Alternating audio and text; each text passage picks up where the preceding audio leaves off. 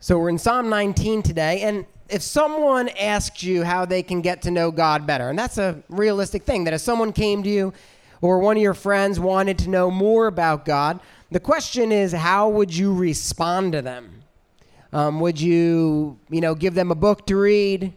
Would you maybe invite them to church? Would you give them a podcast? Maybe tell them check out Bible Project on YouTube or, some podcast. Maybe you'd tell them to download Through the Word Bible app or YouVersion or whatever your preferred app is on your phone. What would you do if someone said, I want to know more about God? Maybe some of you have gone through the hub. You'd invite them to read the Word with you, or you'd share your story with them. But that's the essence of the question, is how do we know what we know about God, and how do we know more? How can we actually know God? There's a fundamental claim in the Christian faith, and that claim is this, that the truth we embrace as Christians has come to us from God himself. I'm going to say it again. There's a fundamental claim in Christianity that the truth we embrace as Christians has come to us from God himself. And what that means is that Christianity, as opposed to other world religions or philosophical schools of thought, isn't just, me and Mark sitting around and trying to guess what God is like and then drafting it into a book and trying to sell it. But instead, Christianity is about God revealing himself to us. And although we cannot see God with our eyes necessarily, we can know him by what the Bible calls, what theologians call revelation. And revelation, I don't mean the book of Revelation at the end of the Bible. I mean revelation as a term meaning making plain or unfolding that which is hidden. And so revelation is the idea of making plain that which is hidden. And so theologically, which is a fancy term for meaning studying God, when we study God, we say that God reveals himself in two ways, primarily. Big, broad brushstrokes. He reveals himself in what's called general revelation, and he reveals himself in what's called special revelation. And in Psalm 19, what we're going to see today, Psalm 19 lays a foundation for what we mean by those two terms and how God reveals himself. And so there's actually three main things that we're learning in Psalm 19. First, we're going to learn about general revelation, and that's how God reveals himself. Are you going to guess? God reveals himself generally. We're really smart theologians, God reveals himself generally to all through creation by what can be seen, what can be observed. But then special revelation is that God reveals himself intimately in a special way, primarily through his word, and then in the incarnate word, as we see in John chapter 1, in the God-man Jesus. And so we're going to learn about general revelation, about special revelation, and then the third thing Psalm 19 talks about is our response to these things, essentially to give God the worth that he is due. And so if you've already zoned out, okay, we're talking about revelation, not the book of Revelation, but we're talking about the theological concept of revelation, which is how God has made himself known, because we have this fundamental core idea in Christianity that the truth we have come to know is not us guessing about God, but it's about God revealing himself to mankind. Now, there's a sense in which all truth is dependent upon revelation. This was a concept that St. Augustine and Thomas Aquinas both talked about in their writings as dead old guys. And they explained it in this way. This is an Augustine quote. "We as creatures could not know anything were it not that God has made knowledge possible for us." Augustine's kind of compared this idea to seeing. And he said, you can go into a dark, pitch black room, and it could be filled with all kinds of beautiful works of art, and it could be filled with people, and it could be filled with all kinds of things. But if the room is not illuminated so that what is hidden is revealed, then you don't actually know what's there. And so the idea is that God, in his ability, or in his sovereignty and in his power, has given us the ability to uncover truth, and then he reveals it to us. And so God reveals things to us, and this allows us to learn and to know the things of God, to know the things of self, to know the things of the world. Are you following me? Or are you totally lost? Now, the irony of this, by the way, is that, I'm kind of getting to this before I wanted to, but the irony of this is that scientists will use what they can study in creation to disprove God, but the fact that they can study something that is orderly and consistent actually points to a creator who's intelligent. And so it actually becomes an ironic twist. All right, I'm going to read Psalm 19 again. Verse 1, the heavens declare the glory of God. That's the skies above. The heavens declare the glory of God, and the sky above proclaims his handiwork. Day to day pours out speech. Night to night reveals knowledge. There is no speech, nor are there words whose voice is not heard. Their voice goes out through all the earth, and their words to the end of the world. And in them he has set a tent for the sun, which comes out like a bridegroom, leaving his chamber like a strong man, runs its course with joy. Its rising is from the end of the heavens, its circuit to the end of them. There is nothing hidden from its heat. This is general revelation. The idea here in these first couple verses is that you can look up at creation. You can look at the sky, you can look at the stars, look at the sun, you can look at the intercoastal and the birds, you can look at, the mechanics of the human eye. You can look at all of these things, and they proclaim or declare the handiwork of God, which also declares the glory of God. That God reveals or unveils himself in all observable truth. We can look out on this beautiful backdrop. We can experience in some small way his glory. The glory is a hard word to define, but essentially glory is the beauty that emanates from God. And so we can look at something that is breathtaking, like the Grand Canyon, and there's a sense in which we experience glory, even though it's hard to identify and articulate what glory is. Now, general revelation really has two facets. We call it general revelation for two reasons, and I want to identify those now. One, we call it general revelation because it's a general knowledge that is available to all people in the world, regardless of where they are born, regardless of what culture they call home, and regardless of all of the circumstances of their life. That God reveals himself generally to 100% of people everywhere. That even if you've never heard the name of Jesus, you have experienced his creation. This is what David means in Psalm 19:1 when he says, the heavens declare the glory of God and the skies above proclaim his handiwork. The idea is that what God has created proclaims who God is in a general way. The theologian R.C. Sproul put it this way, that anyone with physical vision can walk in the theater of nature and see the glory of God through the stars, the moon, the sun. And it is a grand theater. See, billions of people have never read the Bible, but all of them have experienced God's general revelation. That they can look at a volcano and they can say, this is wild. And it makes me feel small. It makes me feel humbled. I don't think I want to jump into it, right? And there is a capacity where they could say, something had to have made this. Something had to have been the architect behind all of this. So that's the first reason why it's called general revelation, because it is available generally to everybody. The second reason it's called general revelation is because it is also general. That looking at a waterfall may stir your heart and may give you a sense of smallness and wonder. I forget what those waterfalls are called in Brazil. What are they called? Was it? Iguazu? Yeah. Well, you get it. All right. You can go to Hawaii where the molten liquid hot magma is still going. and it runs all the time, and you can stand in awe of this, right?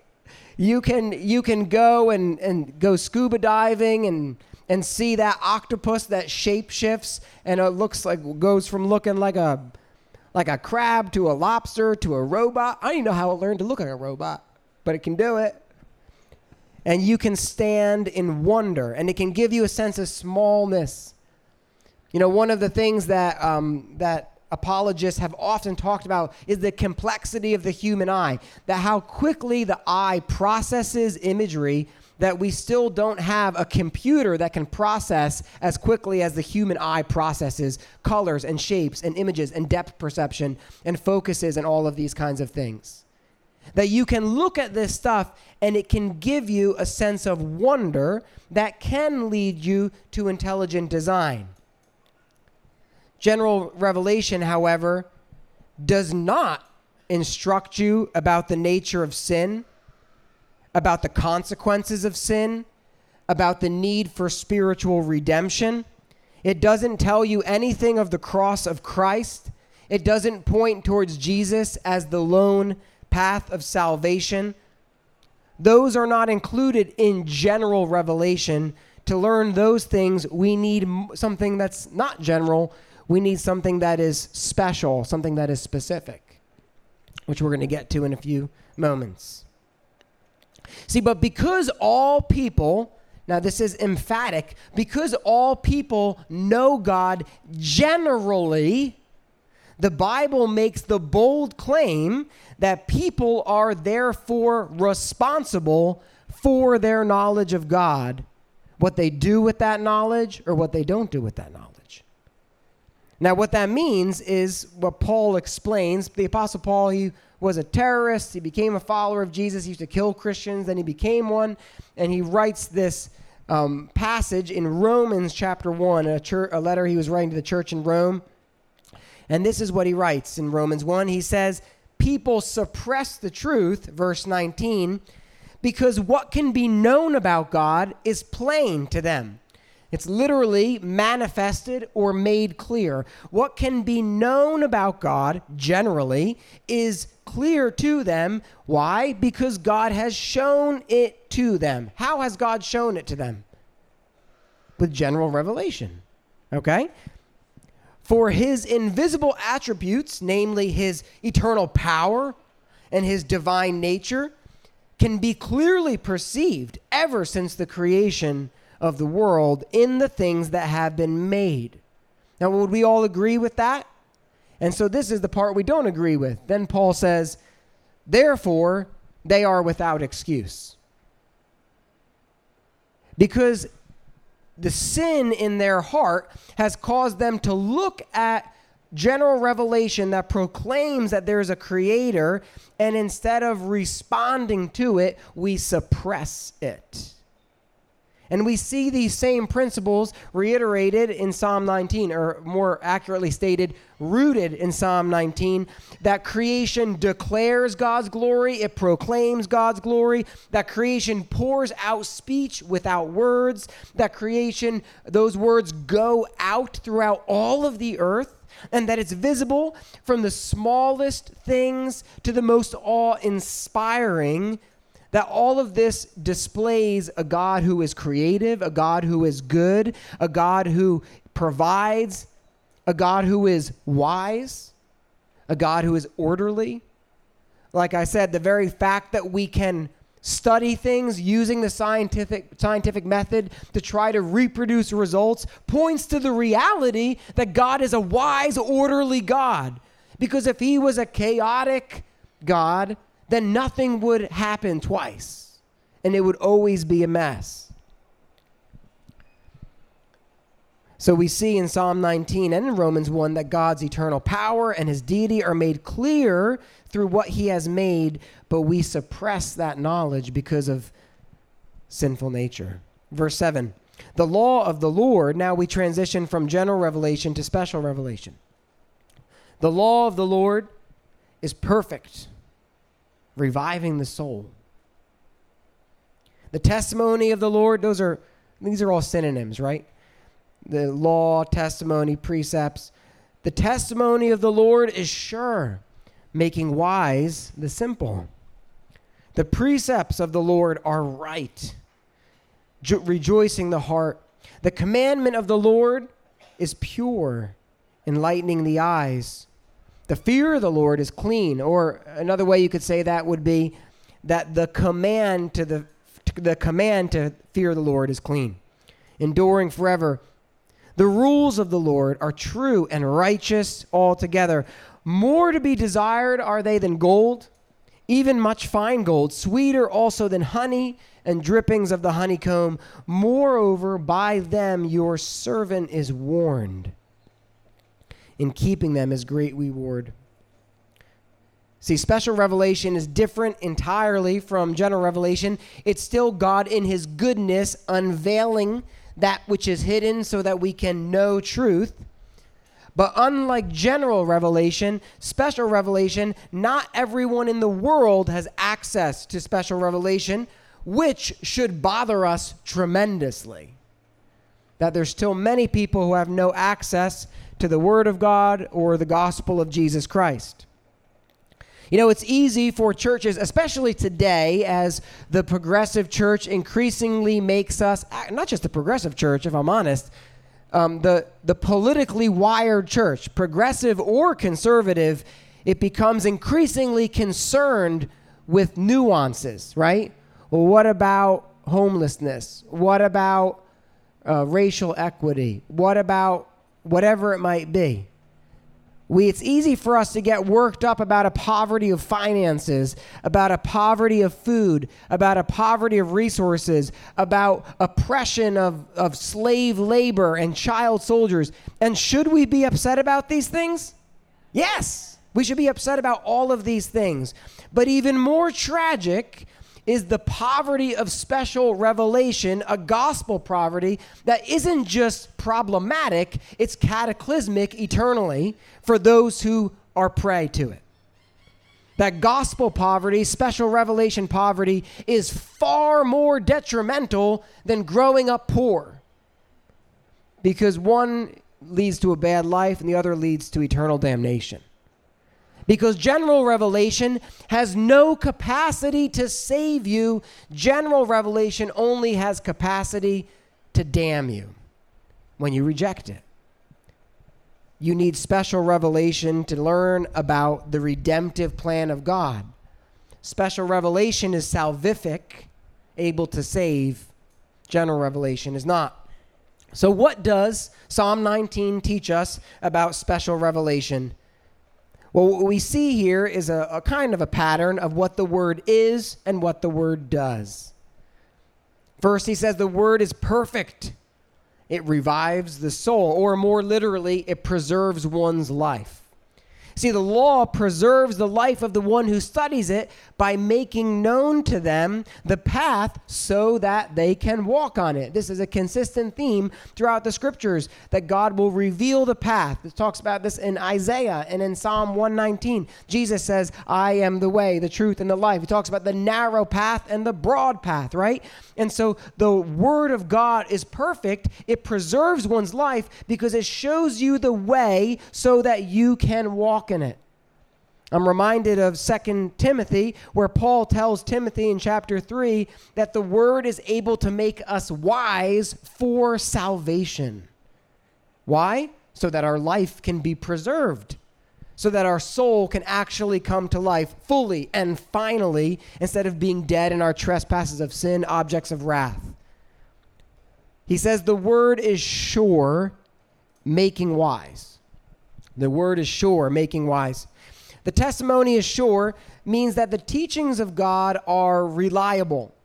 If you think about it this way, if you are using a measuring rod or if you're using a level, you want to make sure that it is sure and true so that whatever you're measuring or whatever you're trying to get plumb will actually be straight or will actually be the right length. And so when it says that the testimony is sure, that's what it means. It's saying that the testimony of God, the word of God, is reliable for instruction as a plumb line for your life. And because of that, it makes the simpleton wise. by giving him counsel on how to live, because the definition of wisdom is the application of knowledge. And so we have this sure and true word of God, and when we apply it, it makes even the thickest of us wise for life. Can you imagine if God wasn't sure? Or if the word of God wasn't sure? If God said, well, I know I wrote that, but that was like, I've evolved a lot. Can you imagine if God was like, I don't think that way anymore. That's not true anymore. It would be impossible to know actually what to do. Imagine if God was a postmodern God living in Portland. How confusing life would be. But he's not. He's sure and he's true and he's consistent. The word of God is right, which rejoices our heart. The teachings of the word are right. That means they are fair. They are just. And this brings a sense of joy to our heart. It's like a balm on a wound. Balm, not bomb, all right? Balm. Don't be distracted by my North Jersey. I think about the words of Romans. How beautiful are the feet of those who bring good news. Why? Because the word that they carry is fair and is right and is true, and the truth that is within the word brings joy to our hearts when our hearts actually finally come to life. The word of God is pure, enlightening the eyes. Enlightening the eyes, this is another parallel for the second thing, making wise. Enlightening the eyes means giving wisdom or instruction for how to live. In other words, I'm watching my steps. That it's enlightening my eyes so I know the path. This is the path. I'm going to walk on the path. The fear of the Lord is clean, enduring forever. This means that the commands to fear the Lord are right and they endure forever. That they don't shift. They don't change. It doesn't evolve, like I just joked. It doesn't evolve as someone's ideas or a philosophical approach does in the modern world. That even though the command to fear God may fly in the face of current culture and even church culture, people are like, well, you shouldn't fear God, like God's your homeboy. I mean, we have that perspective, but the command to fear God is right. Because you would be afraid if we dangled you over a volcano, and God is far more awe-inspiring than that. The command to fear God is right, and it endures forever. And so even though it flies in the face of our culture, it is the right thing to do. The word of God is true and righteous. That God's commands accurately reflect God's morality. God's commands accurately reflect who he is. And so we can't just say, well, our culture is this now, and therefore there's certain parts of Scripture which are archaic and old, and we toss them aside. No, the Word of God is true and righteous. It reflects God's moral will for his people. It's an expression of his just character. And it's because of this reality that the Word of God is true and righteous that we can look to the Word of God and learn about our Creator. That we have this special revelation in the Word of God so that we can learn about his character, his qualities, his essence, his work. We don't have to guess who he is because in his true and righteous Word, he has revealed himself to us. And for all of these reasons, the Word is desirable. It's better than money. It's better than honey. I know that was a rhyme. I'm trying to be funny. No more rhymes, and I mean it. Anybody want? All right. Me and you, Patty. I'm glad Patty thinks I'm funny. These guys are booing. They're booing. This is the point. Those who follow the Lord, those who, when you think about the combination of all of these qualities of the Word of God, this leads us to an amazing reality about special revelation, that those who follow the Lord as revealed in his word, not as revealed in culture, not as revealed in my philosophical musings, not as revealed in what I think God might be like, but those who follow the Lord as revealed in his word can anticipate great reward. They will steer away from that which is dangerous to their soul. They will steer towards that which is life-giving to their soul. And the scriptures will ultimately bring them to the one who can save their soul. This is so much in just these few verses that it seems hard to summarize the benefits of the word, but thankfully Paul did it for us. In 2 Timothy chapter 3, he says the sacred writings are able to make you wise for faith, for salvation through faith in Christ Jesus, because after all scripture is breathed out by God, and it's profitable for teaching, for reproof, for correction, for training in righteousness, that the word of God may be complete, equipped for every good work. That means that the word leads you to salvation through faith in Jesus, and then the word is like a map or a GPS, which shows you the right way, shows you when you get off course, recalculates or redirects you back to your appropriate path, and then helps you stay on the right path.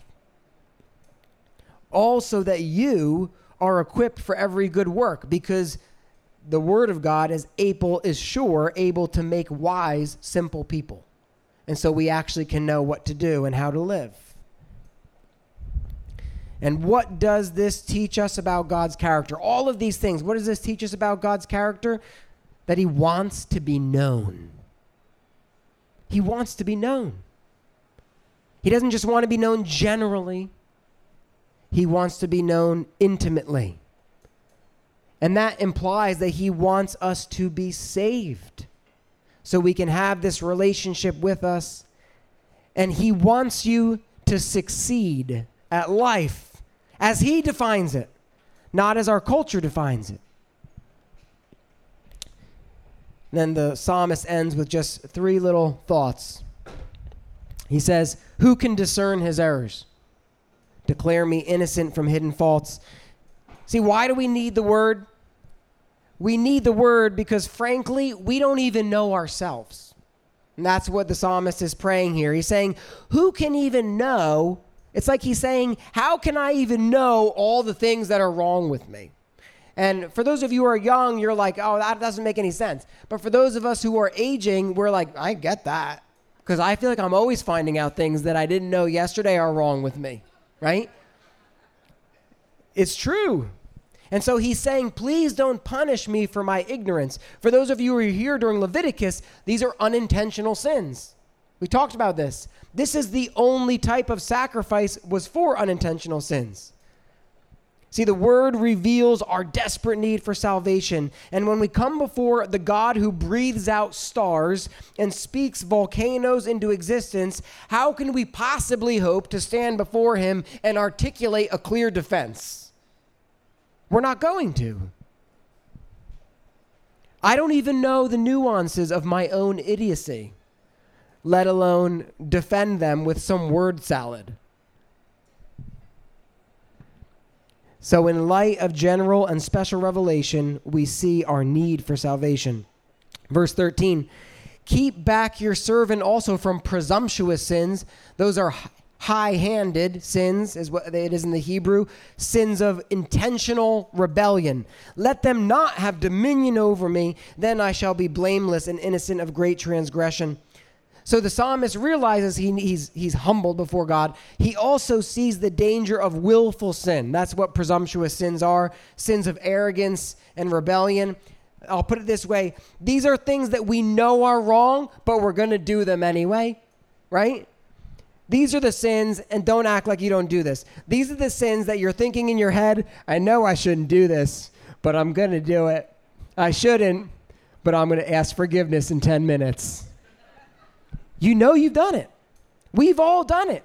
That is a presumptuous sin. The danger in those sins is that they numb us over time. And it starts with a little bit of compromise, and before you know it, you're so calloused, it no longer convicts your soul. And we build up a tolerance to sin the same way you build up a tolerance to everything else in your life. And so the psalmist, in light of God's revelation about God, about himself, about creation, he knows that that path, walking in antithesis to the pathway of the word, he knows it's a catastrophic path, and he says, I want freedom from it. Jesus put it this way, lead me not into temptation, but deliver me from evil. Verse 14, let the words of my mouth and the meditation of my heart be acceptable in your sight, O Lord, my rock and my redeemer. So ultimately, what do we learn from Psalm 19? We learn that God reveals himself generally in his creation, in his work. We realize that God reveals himself specially and salvifically, that is a word, salvifically in his word. And we also see that as people who are steeped in sin, blatant sin, and hidden sin, we need to depend upon his merciful character and his salvation as revealed in the Word of God, and ultimately the incarnate Word, Jesus, so that we can respond and give him his worth, like we sang. See, disciples of Jesus encounter God in his created works and in his word so that we can acknowledge his worth and live and believe accordingly. So what does this mean for you tomorrow? Now, if you stood in front of the Grand Canyon, I want you to imagine how that would make you feel. If you stood at the threshold of a volcano, I don't mean like some baby volcano, I mean like Mount Doom from Lord of the Rings, right? If you picture yourself on a rowboat, no cell phone, just you by yourself on a peaceful lake in the middle of the lake, you picture yourself watching the most spectacular sunrise over there at Pittsburgh Ave, the most spectacular sunset over by the bay or right here. You picture yourself holding that newborn baby as he sleeps, reading the word with friends, understanding what it means together, singing the word in celebration and community.